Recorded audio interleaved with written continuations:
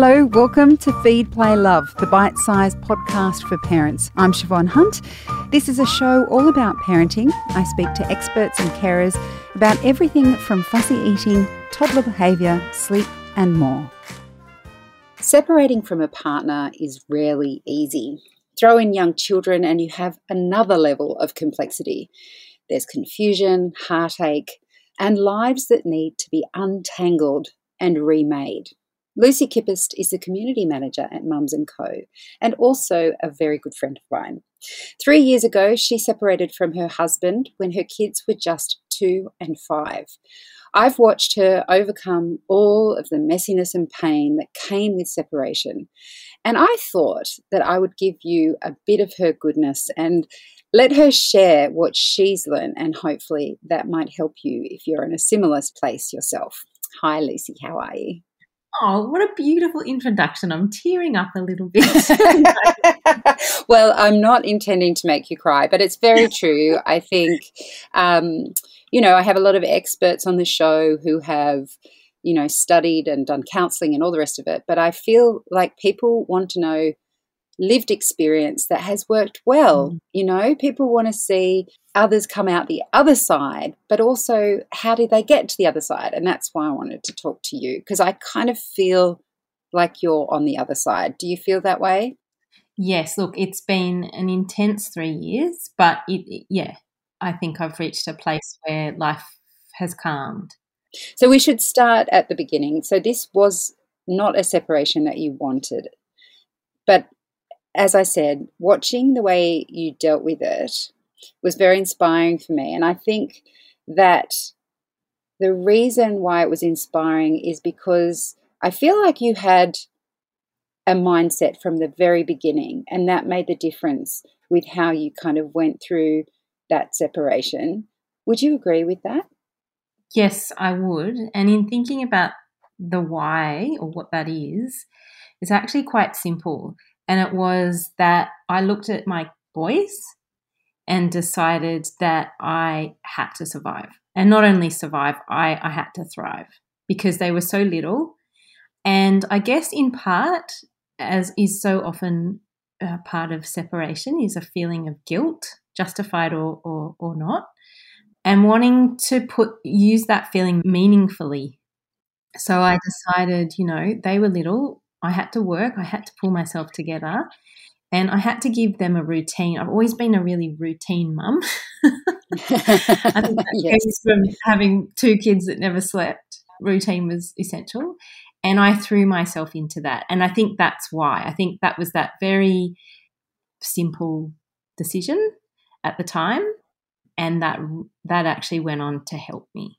But it really was the best thing I can do right now is give them a similar life as possible as to the one that we just had. So in a way, that's a two-pronged way of looking at it, because you had what you wanted for your boys, which was that life would be as normal as possible.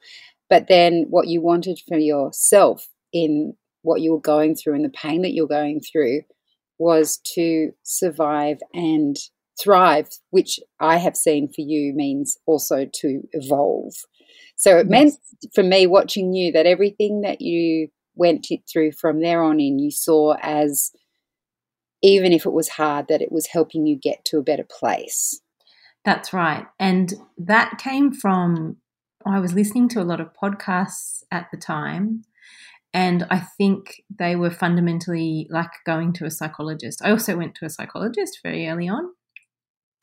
And the choice to basically, it was I could sit around blaming and hating and feeling resentment and pain, and that is all part of it, and I will say that. It is part of it. You have to feel all of that. Or I could take responsibility for my part in what had unfolded, whether I wanted it or not. And that is what I say to everybody I've met since who are going through this. And, since then, so many more people have separated, thanks to the stress of COVID and everything else. And that's the first thing I say. And you have to be in a certain level of receptivity to hear that and know what that means. But for me, that was fundamentally helpful because that helped me do the work on myself. Okay. So let's go back to the beginning in a practical sense. Once you realized you needed to separate, and that can happen at different times for people, what was the most helpful or important thing for you at that time when you knew that, okay, I just have to be out of this relationship? Was it emotional or practical support? What did the most important thing look like for you? There was two things. The first step was finding somewhere to live, and that sounds like a really obvious thing to say, but actually making that step is very, very, very difficult. I was the one to leave. So finding a house, and for me, I found an apartment not far from where we were living anyway, and that was really important because, again, it bed us in our community where we already were, and it was across the road from a park that we go to all the time anyway. So I felt like geographically there was some continuity, and that was very helpful, and we stayed there for a few years. The second thing was my relying on my incredible group of girlfriends. So every single day at 4:00 when I finished work, I would be on the phone, and in the half an hour it would take me to get to the boys to pick them up, I would ring one of those probably 8 particular women, depending on what the problem was, depending on what I was really struggling through on that day, and I would have this absolute download for like 20 minutes, and they would always pick up the phone and they would always just hear me out. And that emotional support from someone who loved me, and it was never, whatever it was, there wasn't much the other person didn't have a chance to say. But at the end, I would leave with a solution. And what I mean by that is the next step became clear. And if that next step was, just make the kids fish fingers for dinner, or it was on the weekend we'll meet up, or whatever it was, it just got me to that next day. That's just a really interesting way of leaning on your friends, because we're often told to ask for help. But what you were doing was just connecting with people who loved you and then taking what came out of that connection. So it wasn't even like you needed to say in particular, okay, my kettle's broken and I can't boil the water, can you get me a kettle? Like, it wasn't even things like that. It just feels like what you were doing was taking emotional support from them, however that came. Exactly. And I'm a talker, right? Not everybody is. Yeah. But I found talking so cathartic. I mean, I used to be someone who would never use the phone, and I laugh at that now. I was always the text message friend.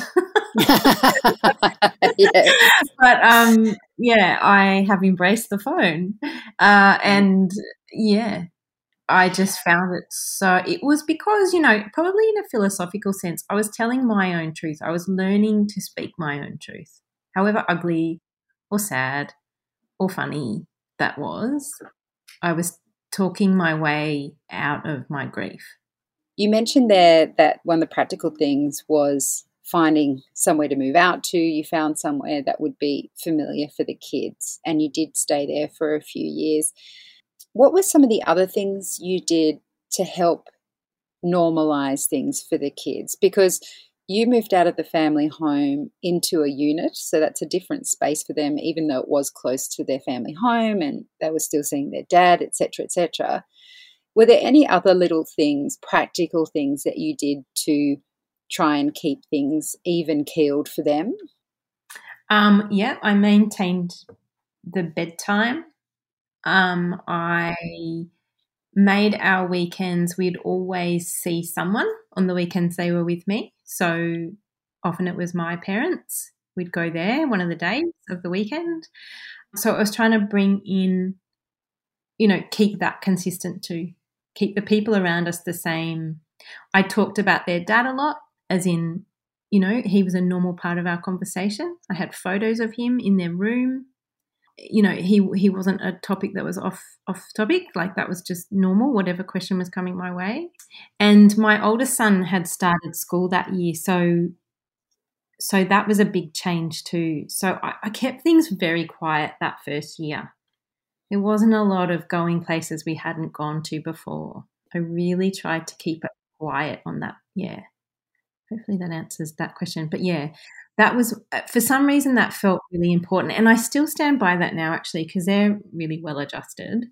And also, their dad and I had a very tight routine that he kept as well. So they did have that consistency. That might not all be important or possible, but it kept me calm too. It probably kept me more calm than them. It was probably more about me because that's often is, isn't it? Yes, well, that's what kids need. So it hasn't always been easy with your ex-partner to work things out. And, of course, many people going through a separation will find that getting to a place of amenable co-parenting feels impossible.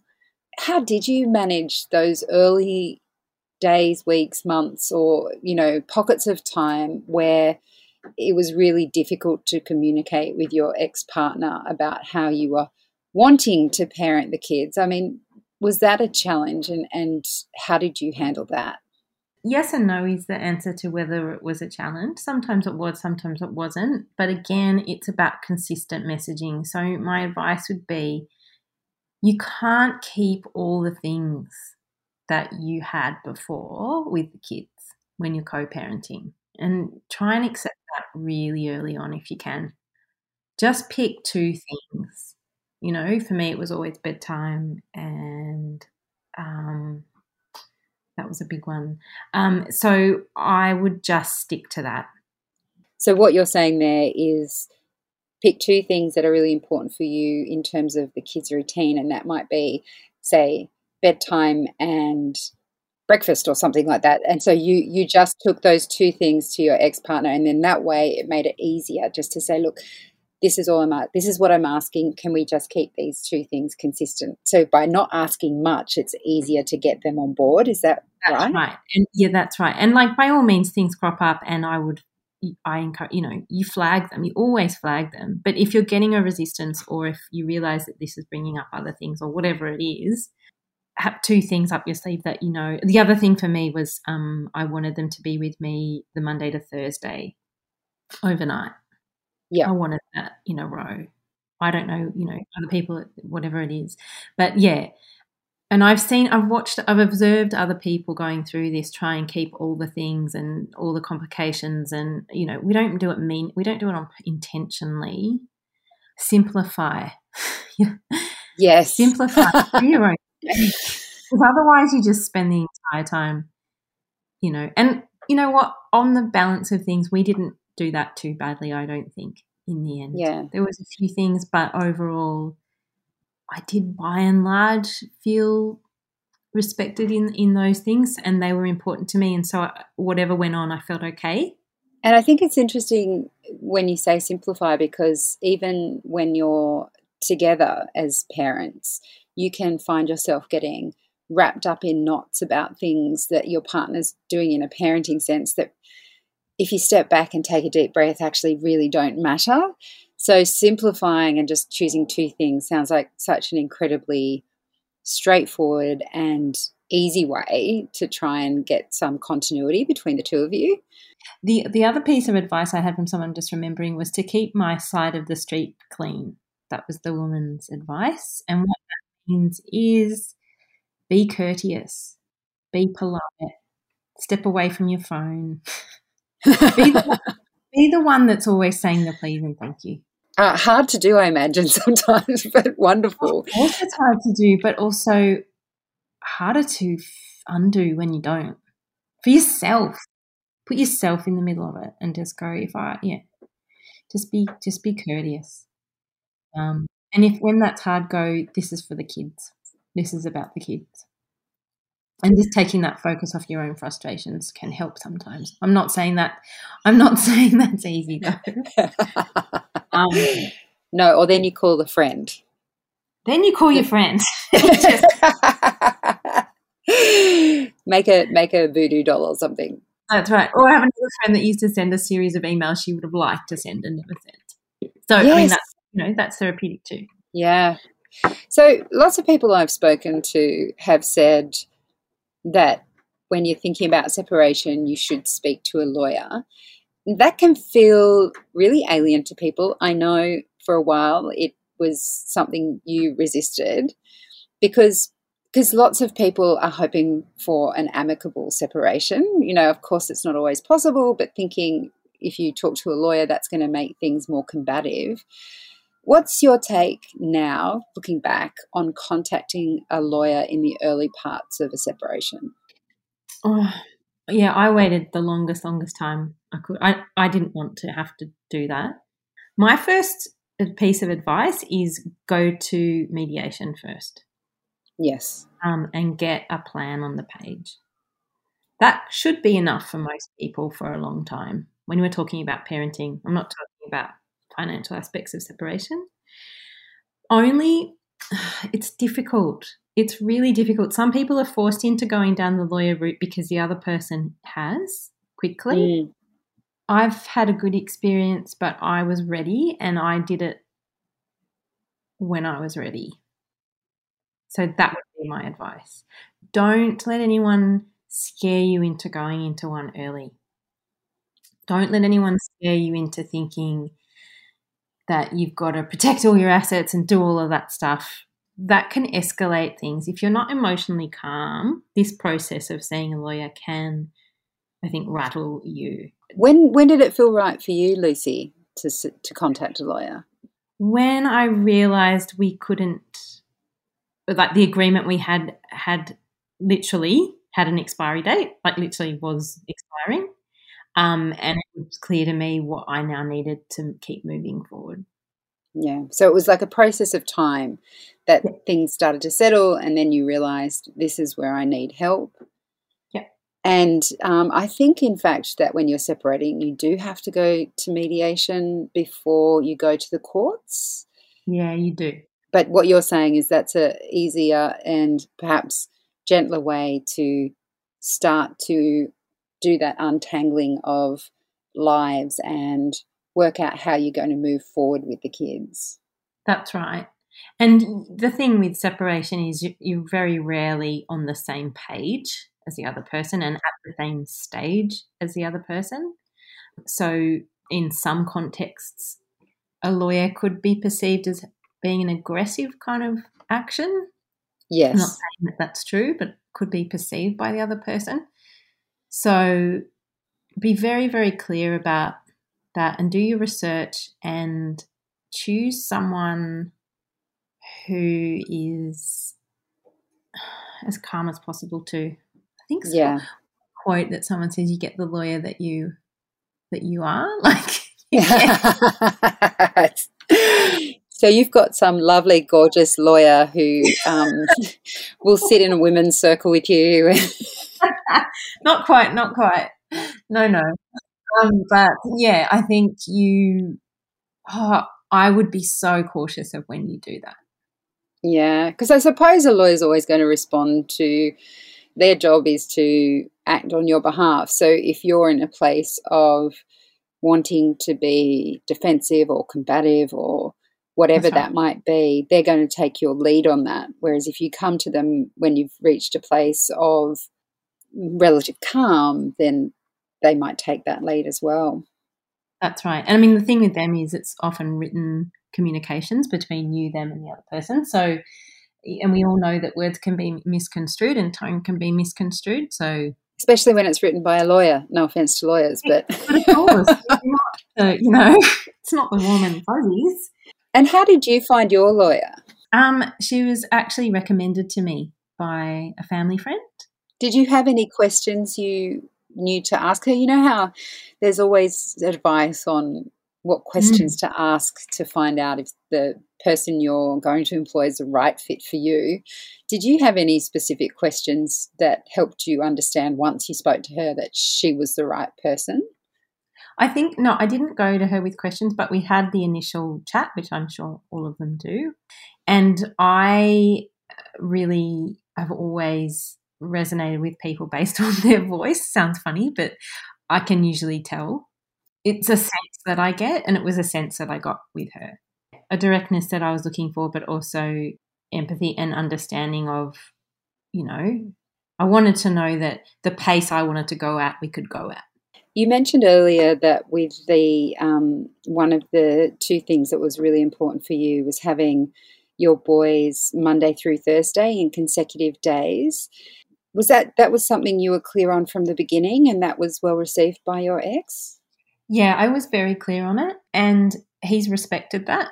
And I know that at times is not what he also wanted, but that is, I felt, what he did understand and has always been good at understanding, because, we've parented long enough together, is the consistency. That it was important for the boys. That's right, yeah. One thing about that negotiation of childcare, like who are the kids going to be with, that I have heard is quite painful, even though parents who have kids now are like, oh, wow, you get the weekend off. That actually getting used to being away from your kids is actually really painful and difficult. How did you get through that part of the separation? That was really, really difficult in the beginning, absolutely. The first thing was that I was exhausted. So I got through it by focusing on how can I get my energy back in these next 3 days so I'm on fire again for next week. And that's literally what I did. And I started up yoga for that reason, in a really committed way. I mean, I'd always done it, but yeah. And that was one of the ways I found. So I really threw myself into committing to my own health and wellness. And I started to do, and then as sort of months went on, I was like, okay, I can catch up with girlfriends. So my friendships have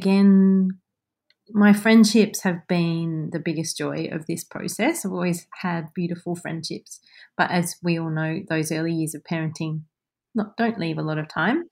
And I really threw myself back in to them.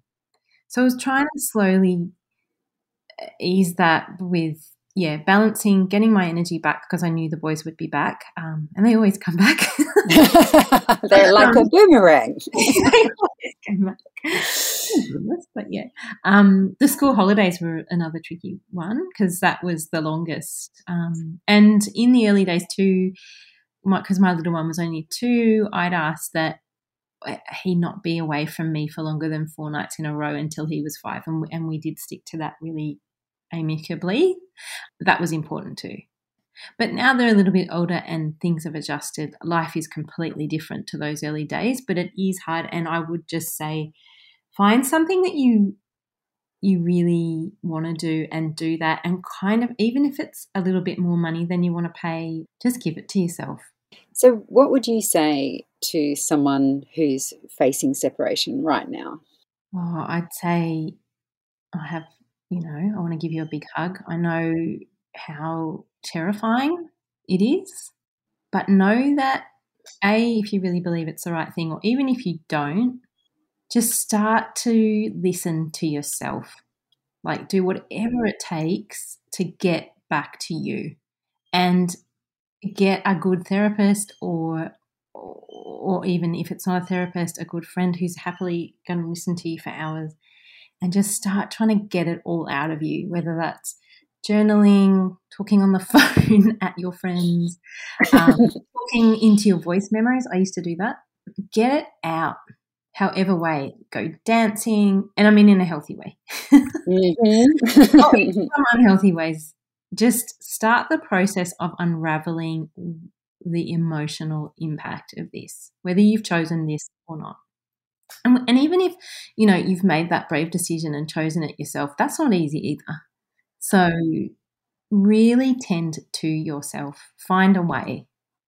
Because from what I've learned about myself, but observing other people go through it too, who haven't necessarily done it that way first, you're going to have to do it at some point. It's going to come up.